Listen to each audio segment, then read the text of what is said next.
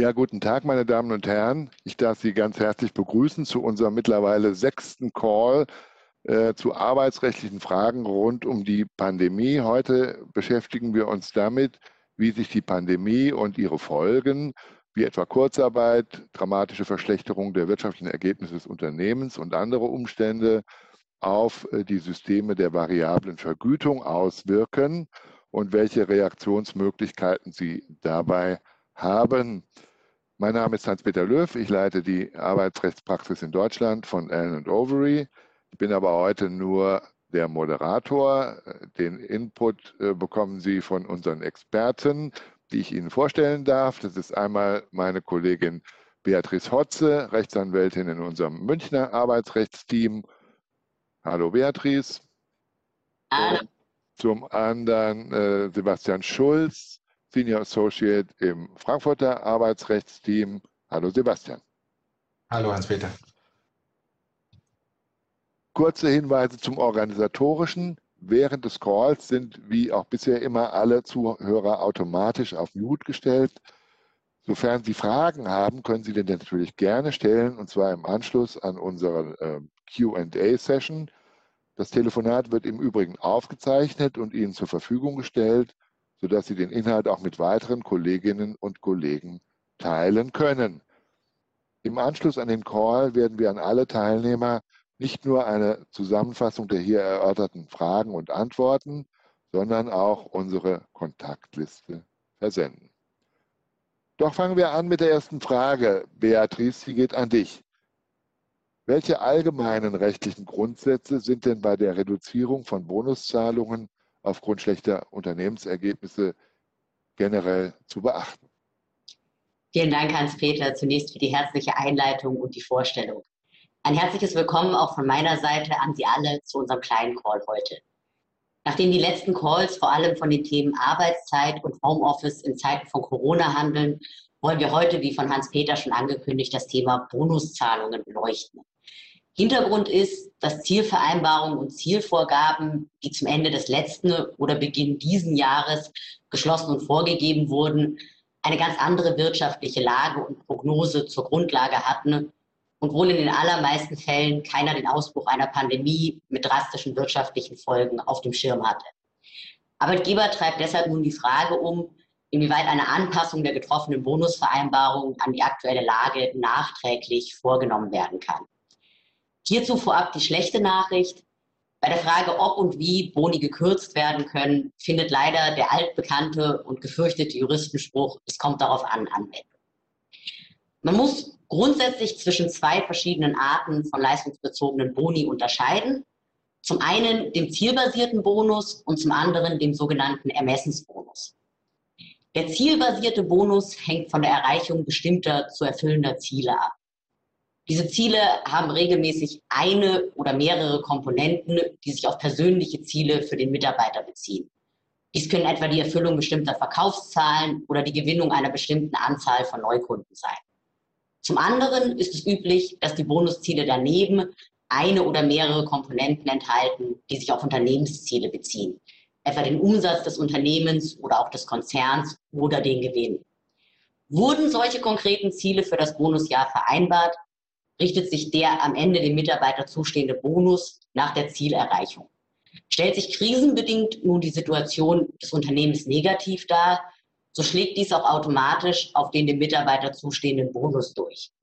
Im Ergebnis kann es auch zu einem gänzlichen Entfall des Bonusanspruchs dadurch kommen. Gibt es nun aber auch einen Bonus, der nur von der Erreichung persönlicher Ziele abhängt, stellt sich die Frage, ob auch hier trotz der Zielerreichung es nicht doch Möglichkeiten für den Arbeitgeber gibt, den Bonus nicht zu zahlen. Eine solche Möglichkeit besteht nur dann, wenn die Bonusvereinbarung einen wirksamen Widerrufs- oder Freiwilligkeitsvorbehalt enthält. Oft, so jedenfalls unsere Erfahrung aus der Praxis, scheitern vereinbarte Widerrufs- oder Freiwilligkeitsvorbehalte daran, dass diese nicht transparent genug formuliert und daher unwirksam sind. Wurde vergessen, einen solchen Vorbehalt zu vereinbaren oder ist ein vereinbarter Widerrufs- oder Freiwilligkeitsvorbehalt unwirksam, gibt es hier für den Arbeitgeber im Nachhinein leider auch keine Möglichkeit mehr, dies einseitig zu ändern, da der Arbeitgeber dem Mitarbeiter nicht bereits entsprechend der Vereinbarung erdiente Boni einseitig wieder entziehen kann. Es ist daher ratsam, bereits bei der Formulierung der Bonusvereinbarung genau zu arbeiten. Ich hatte ja am Anfang geschildert, dass es insbesondere 2 Arten von leistungsbezogenen Boni gibt. Damit kommen wir nun zu der zweiten Art, bei der es für den Arbeitgeber durchaus positiver aussieht. Dies ist der sogenannte Ermessensbonus. Auch beim Ermessensbonus gibt es 2 Varianten, die man grundsätzlich unterscheiden kann. Bei einer Variante handelt es sich um einen Bonus, bei dem es dem Arbeitgeber freisteht, die Kriterien, nach denen sich der Bonus bestimmt, im Vorfeld festzulegen. Der Arbeitgeber muss dann zu Beginn des Bonusjahres auch eine solche entsprechende Festlegung treffen. Diese Festlegung hat dann rechtsgestaltende Wirkung und kann grundsätzlich im Nachhinein nicht mehr einseitig durch den Arbeitgeber verändert werden. Etwas anderes gilt auch hier nur dann, wenn wirksam ein Widerrufs- oder Freiwilligkeitsvorbehalt vereinbart wurde. Und jetzt endlich kommen wir zu der Variante des Ermessensbonus, bei der tatsächlich ein echter Handlungsspielraum für den Arbeitgeber auch im Nachhinein besteht. Dies ist der Ermessensbonus, bei dem insbesondere die Höhe des Bonus in das Ermessen des Arbeitgebers gestellt wird. Der Arbeitgeber bestimmt hierbei nach Ablauf des Bonusjahres, in welcher Höhe eine Bonuszahlung erfolgt. Hier gibt es Modelle, bei denen der Arbeitgeber auch frei ist, welche Kriterien er hierbei berücksichtigt, oder aber die zu berücksichtigen Kriterien sind jedenfalls teilweise in der Bonusvereinbarung schon festgelegt. Zu beachten ist allerdings auch hier eine wichtige Einschränkung. Der Arbeitgeber muss im Falle eines Ermessensbonus bei der Ausübung seines Ermessens die Grundsätze des billigen Ermessens nach § 315 BGB wahren.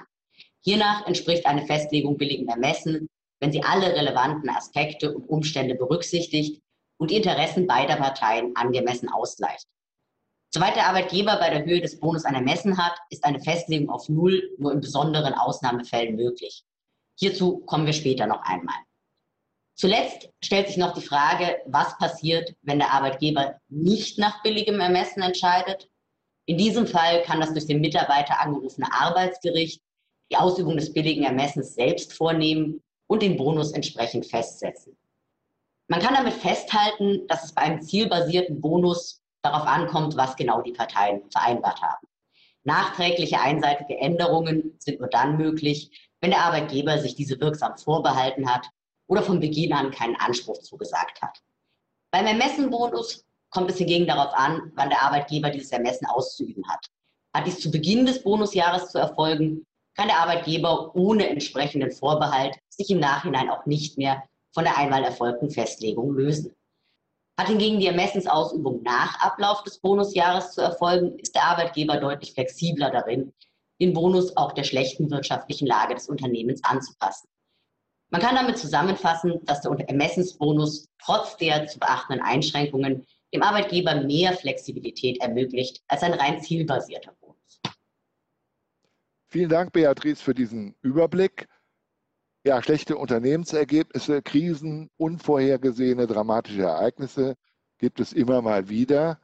Sebastian, kannst du uns einen Überblick geben zur spezifischen Rechtsprechung zu solchen Ereignissen und uns vielleicht mit weiteren Einzelheiten zu dem Thema versorgen? Sehr gerne, Hans-Peter. Auch von mir ein herzliches Willkommen. Ich habe die Freude, wieder dabei zu sein. Und Beatrice, vielen Dank für diese allgemeinen Ausführungen, die sich sehr, sehr schön jetzt verwenden lassen für den spezifischen Fall der Krise. Hans-Peter, du hast es ganz richtig gesagt. Schlechte Unternehmensergebnisse und Krisen gibt es immer mal wieder. Und ganz unabhängig davon, ob wie jetzt ja, die ganze Welt betroffen ist, nur einzelne Branchen oder einzelne Unternehmen. Zuletzt, das wird ja allen von Ihnen mehr oder weniger im Gedächtnis sein, hatten wir die Finanzkrise 2008 und in den Folgejahren. Und in dieser Krise gab es im Nachgang, so wie wir das jetzt eigentlich auch wieder erwarten, viele Gerichtsentscheidungen zu der Bonusthematik. Es hat sich auch das Bundesarbeitsgericht zu den Auswirkungen von außerordentlichen Unternehmens- und Wirtschaftskrisen auf Bonuszahlungen.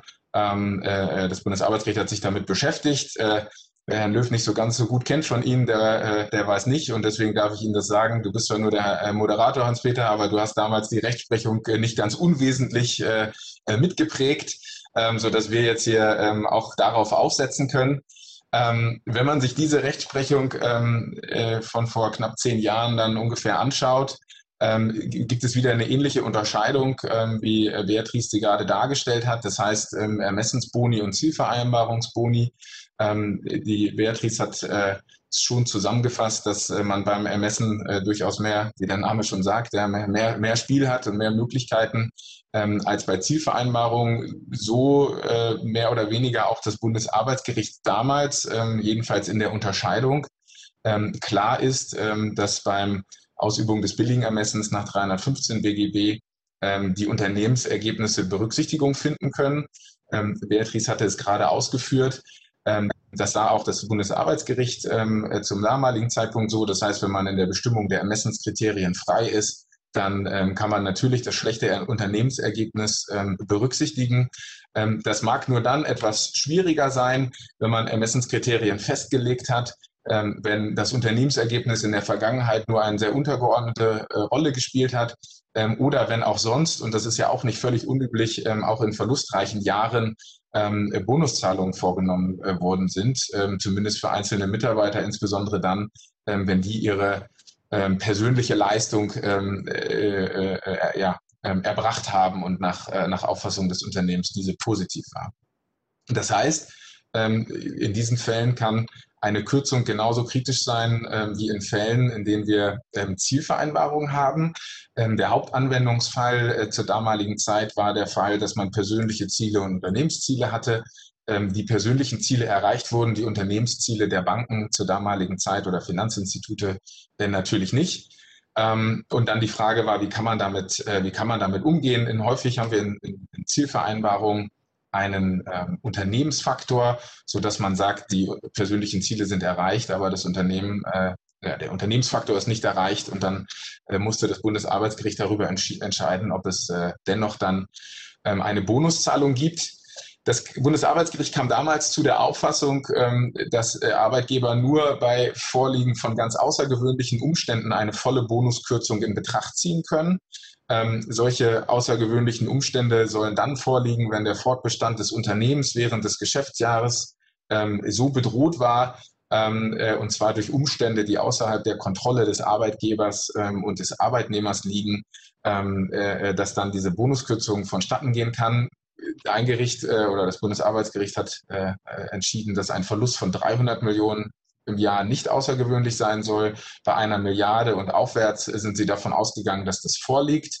Sie haben dazu noch berücksichtigt, dass massive finanzielle staatliche Unterstützung in Anspruch genommen worden ist. Sie erinnern sich an Rettungsfonds, die es auch damals gab. Und wir haben ja jetzt ähnliche Szenarien, Kredite, Kurzarbeit, massive staatliche Unterstützungsprogramme, sodass man darauf gegebenenfalls auch in der Corona-Pandemie zurückgreifen kann. Ja, vielen Dank, Sebastian, für den Blick, welche Kriseninstrumentarien denn so zur Verfügung stehen. Und dann, Beatrice, an dich die Frage, was gilt denn jetzt im Rahmen der Corona-Pandemie? Kann die Pandemie es rechtfertigen, Bonuszahlungen zu streichen oder jedenfalls deutlich zu kürzen?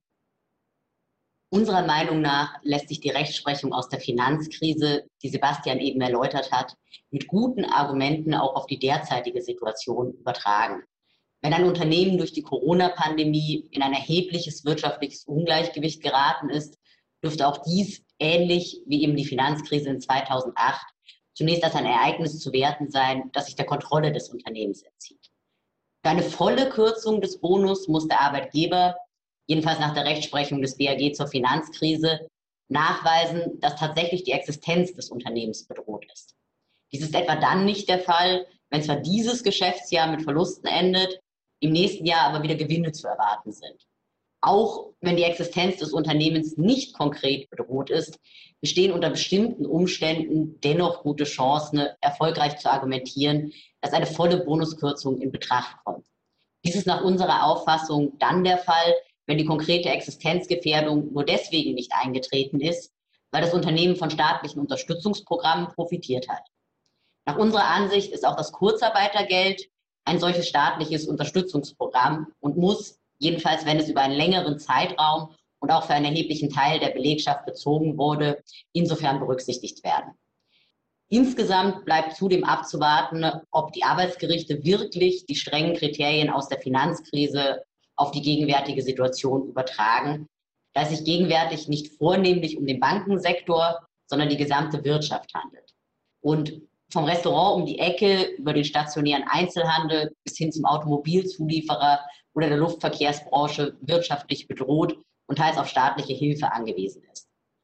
In diesem Umfeld ist es durchaus denkbar, dass die Rechtsprechung ihre in 2008 aufgestellten sehr hohen Anforderungen jedenfalls etwas lockert. Ja, vielen Dank, Beatrice. Das war auch mein Gedanke. Beim Einzelhändler um die Ecke ist ja vielleicht der Milliardenschaden nicht nur der richtige Maßstab.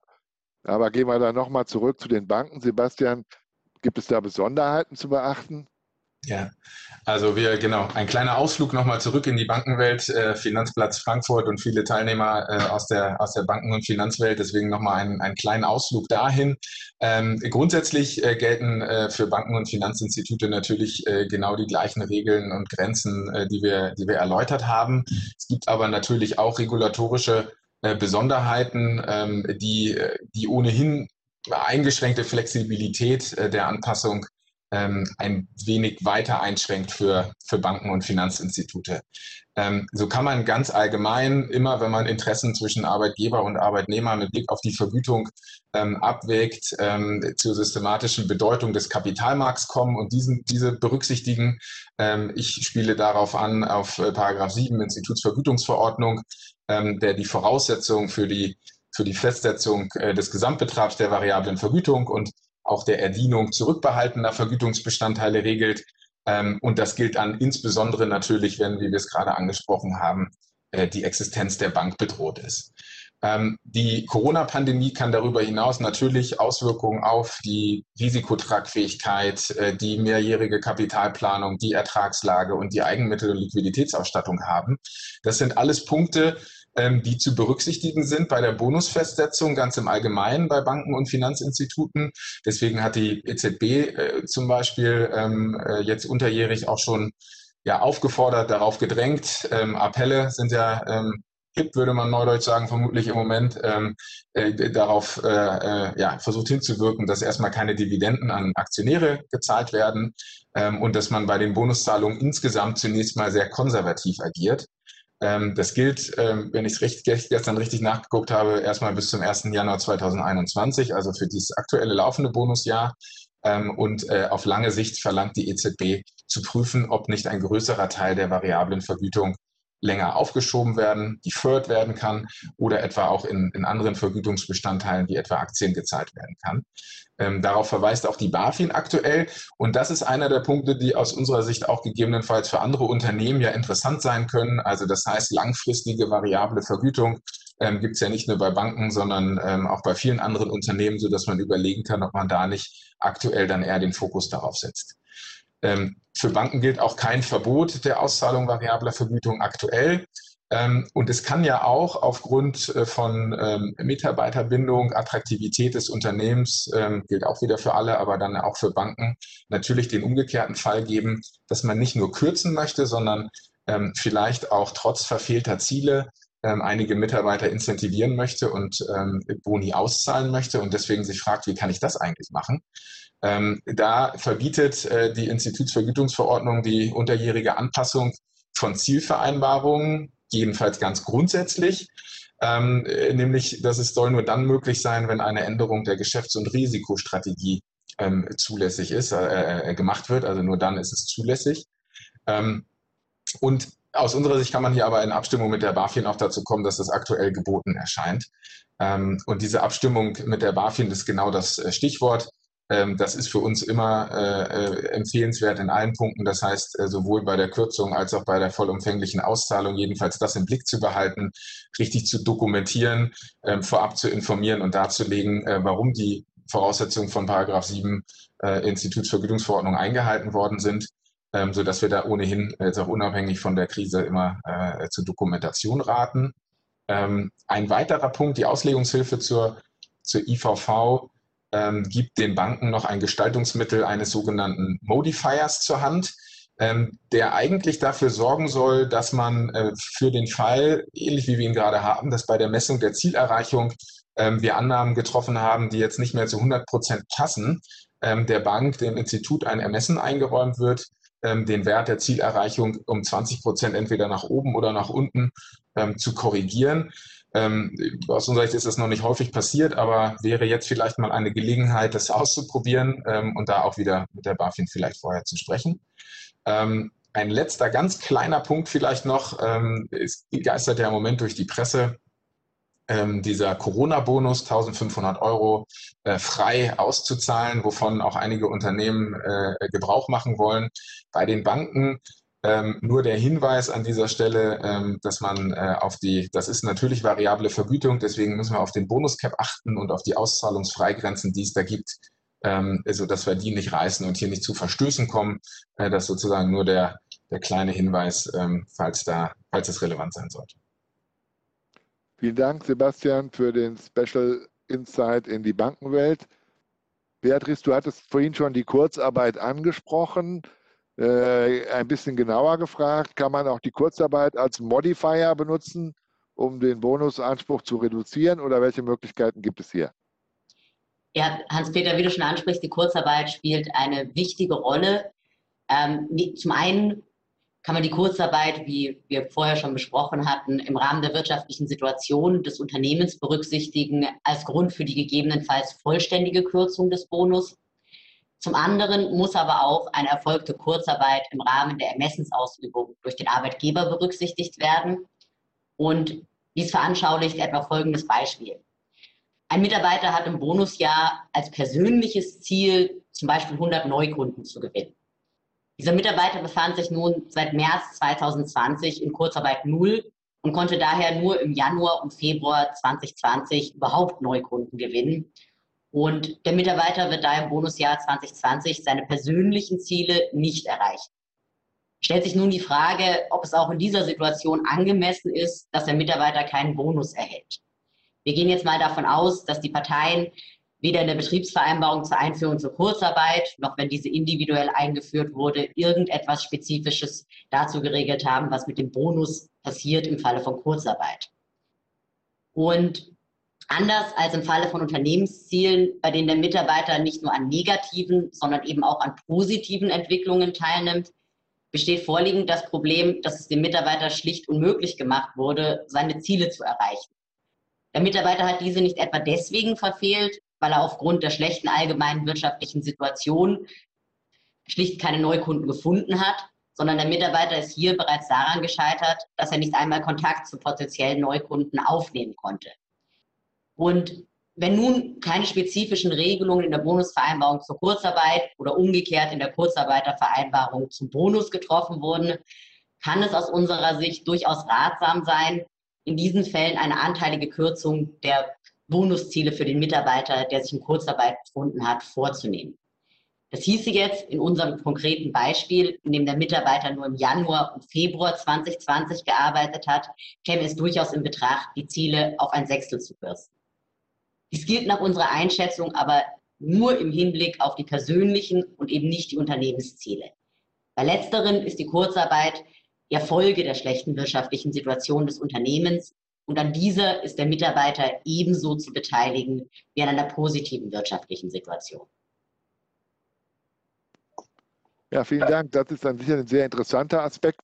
Es gibt immer mal Betriebsvereinbarungen zur Einführung von Kurzarbeit, die jedenfalls die Frage regeln, welche Auswirkungen es hat, wenn der Bonusanspruch von dem Verdienst abhängig ist, wie denn damit mit der reduzierten Vergütung aufgrund der Kurzarbeit umzugehen ist, welche Auswirkungen die Kurzarbeit auf die Erreichung persönlicher Ziele hat. Das habe ich noch nie gesehen in der Betriebsvereinbarung.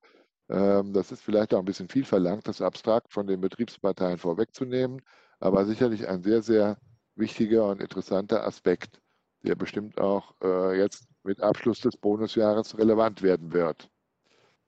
Sebastian, kommen wir nochmal zu dir.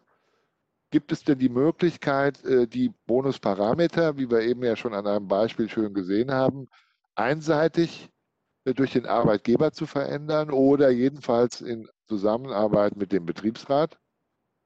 Kurz vor Weihnachten sind alle Wünsche erlaubt, ja, aber so richtig gute Nachrichten und je nach Region Christkind oder Weihnachtsmann können wir nicht. Die einseitigen Regelungsmöglichkeiten sind sehr, sehr begrenzt. Ja. Also man könnte nach rechtlicher, also wenn man sich die rechtlichen Grundlagen anguckt, natürlich zunächst, Beatrice hat es angesprochen, daran denken, Widerrufs- und Freiwilligkeitsvorbehalte zu suchen und diese im Rahmen der bestehenden Möglichkeiten ausschöpfen. Mit den Schranken, Hans-Peter, wir haben dazu schon mal eigene Calls gefüllt. Ich glaube, das könnten wir auch hier tun. In der Kürze lässt sich wahrscheinlich sagen, die werden relativ selten erfüllt sein, entweder weil sie nicht transparent sind, weil sie nicht der AGB-Kontrolle gerecht werden oder weil sie schlicht die Widerrufsgründe nicht entsprechend darlegen. Also da haben wir sehr schlechte Erfahrungen gemacht. Das wäre etwas Einseitiges. Man kann vor dem Hintergrund der Pandemie zudem an 313 BGB, die Störung der Geschäftsgrundlage, denken. Auf den ersten Blick oder wenn man sich den Paragraphen anguckt, scheint das wie gemalt für die Anpassung von Bonusvereinbarungen. Wir haben eine Geschäftsgrundlage, die wir am Anfang des Jahres oder Ende letzten Jahres mal sozusagen festgelegt haben. Die ist nicht Vertragsbestandteil geworden, sondern da haben sich die Parteien darauf verständigt, in dem Glauben, dass das Jahr einigermaßen so läuft wie vorher. Und diese ist eben, und das erleben wir alle, massiv gestört. Auf der anderen Seite kann man genauso sagen, bei Zielvereinbarungen haben wir ja wohl die Schwierigkeit, dass bei der Vereinbarung von Zielen ja gerade Schwankungen mit einkalkuliert sein dürften und eben genauso zu berücksichtigen sind, sowohl bei Unternehmens- als auch bei persönlichen Zielen. Wir haben ja gerade Ziele vereinbart. Also das ist sozusagen unentschieden, das ist sicherlich ein Anknüpfungspunkt, aber auch da einseitige Möglichkeiten vermutlich eher begrenzt. Zudem der Hinweis darauf, dass der Boomerang bei 313 auch zurückkommen kann, nämlich das geht in beide Richtungen. Das heißt, man kann Anpassung eines Vertrages verlangen. Das heißt, auch der Arbeitnehmer könnte auf die Idee kommen zu sagen, meine Ziele sind unerreichbar, die Geschäftsgrundlage ist gestört, jetzt müssten wir anpassen. 313 sieht noch einen Rücktritt vor. Auf die Idee würde er wahrscheinlich nicht kommen. Das heißt, das könnte man mal in den Blick nehmen auf Arbeitnehmer- und auf Arbeitgeberseite. Wir glauben aber, dass die Voraussetzungen nur eher sehr, sehr schwerlich zu erfüllen sind. Dann kann man sich die Frage stellen, haben wir sonst im Arbeitsvertrag oder durch Betriebsvereinbarung gegebenenfalls noch Möglichkeiten? Man kann immer noch denken an die Änderungskündigung. Das heißt, die einseitige Änderung von Arbeitsbedingungen durch den Arbeitgeber. Das können wir aber, glaube ich, sehr, sehr kurz machen. Die Voraussetzungen, die Trauben hängen so hoch, dass wir diese nicht erfüllen können werden, auch nicht in der Pandemiezeit. Und dann haben wir, das wird vielleicht mein Lieblingsbeispiel werden, die nächsten Monate, nämlich eine Regelung mit Betriebsräten zu finden, um das Ganze abzufedern und in beide Richtungen so auszutarieren, dass die Betriebsparteien damit einverstanden sind. Das geht natürlich immer. Das ist nicht einseitig, aber diese Möglichkeit, sich mit dem Betriebsrat hinzusetzen und zu schauen, was können wir denn aus der Pandemie machen, was können wir vielleicht auch fürs nächste Jahr machen, was können wir bei der Einführung von Kurzarbeit vielleicht bedenken, das ist immer möglich. Was ist da unsere Erfahrung bei den Mandanten, bei denen das Bonusjahr vielleicht schon zu Ende war, wenn man in Richtung Anpassung gehen wollte? Der Betriebsrat möchte immer gerne eine Gegenleistung haben, wenn wir da Vergütung reduzieren. Da ist im Moment der große Schrei nach dem Ausschluss betriebsbedingter Kündigung für eine gewisse Zeit, je nach Branche. Ist das sicherlich eine Forderung, auf die man eingehen müsste oder die man zumindest im Hinterkopf behalten sollte. Dann noch vielleicht zuletzt zu diesem Thema durch die Presse geht, zum Teil auch die Solidarisierung der Mitarbeiter mit den Unternehmen.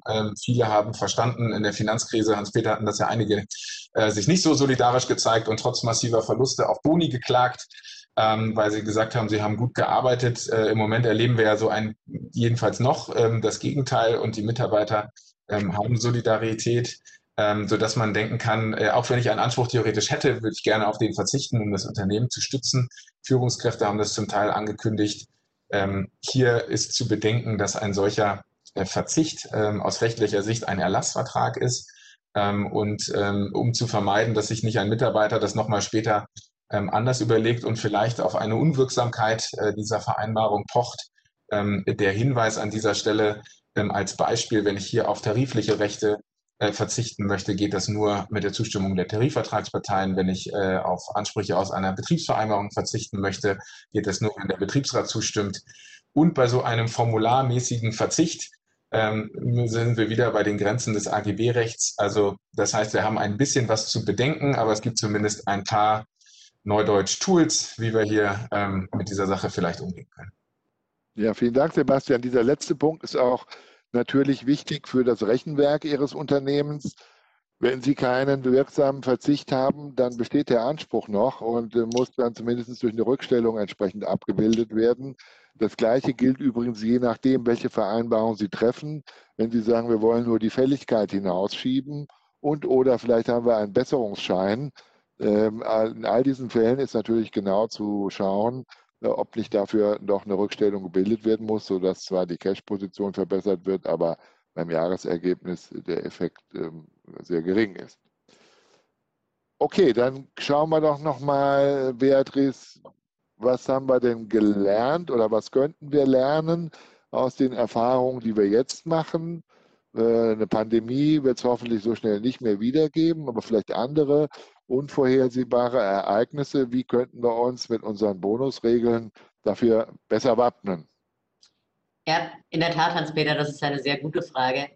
Denn um sich auf zukünftige Wirtschaftskrisen vorzubereiten, wir alle hoffen, sie kommen nicht, aber früher oder später wird die nächste Krise kommen.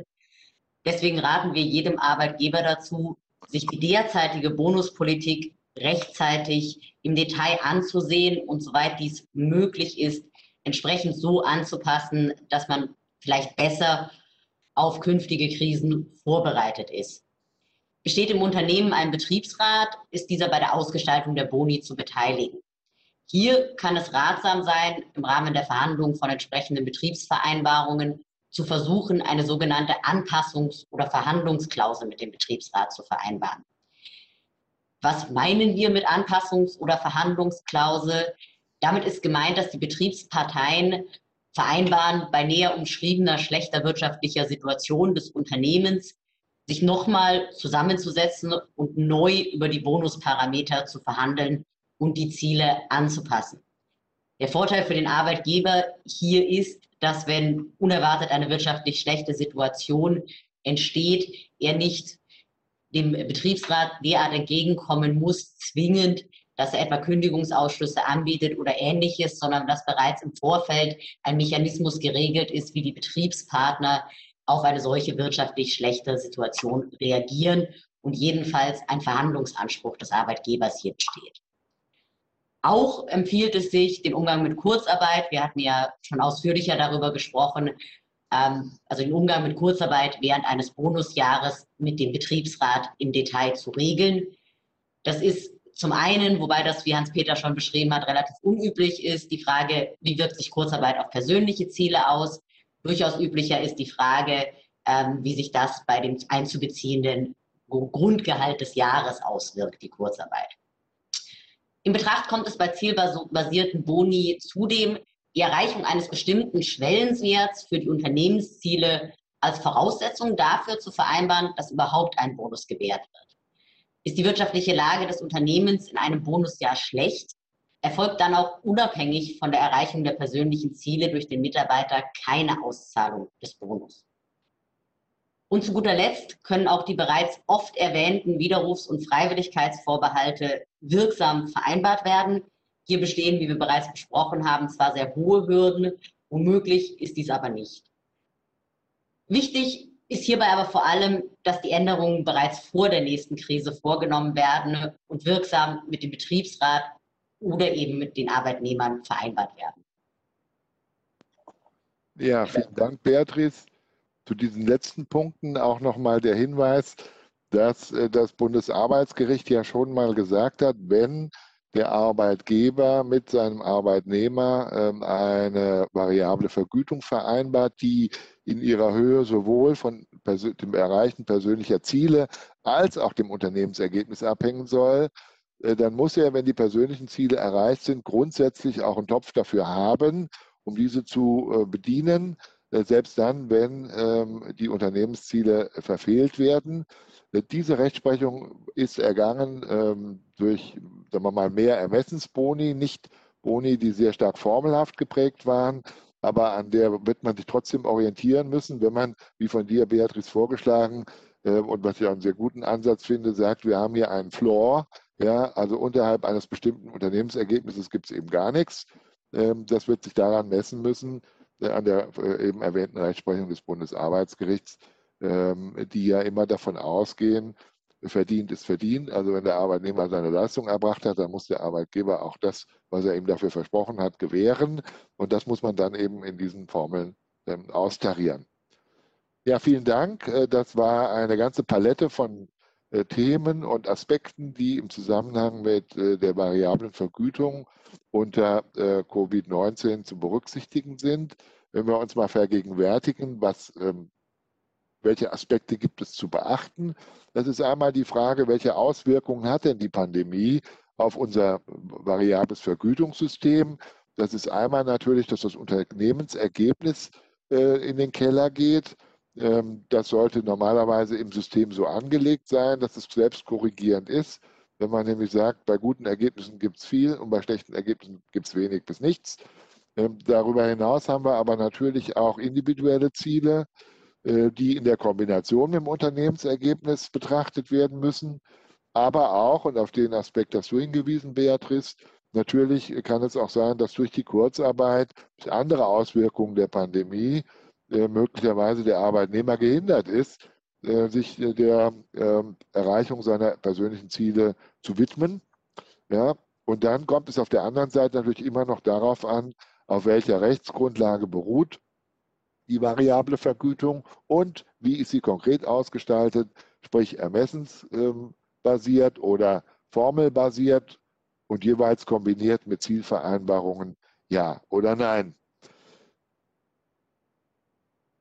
Und zum Schluss haben wir gesehen, dass ein ganzer, oder es spannt den Bogen vom Anfang bis zum Schluss, dass wir erkennen können, dass einige der Instrumentarien, die wir vor 10 und 11 Jahren schon bei der Finanzkrise angewandt haben, möglicherweise uns auch helfen, bei der Pandemie das Thema der variablen Vergütung in den Griff zu bekommen.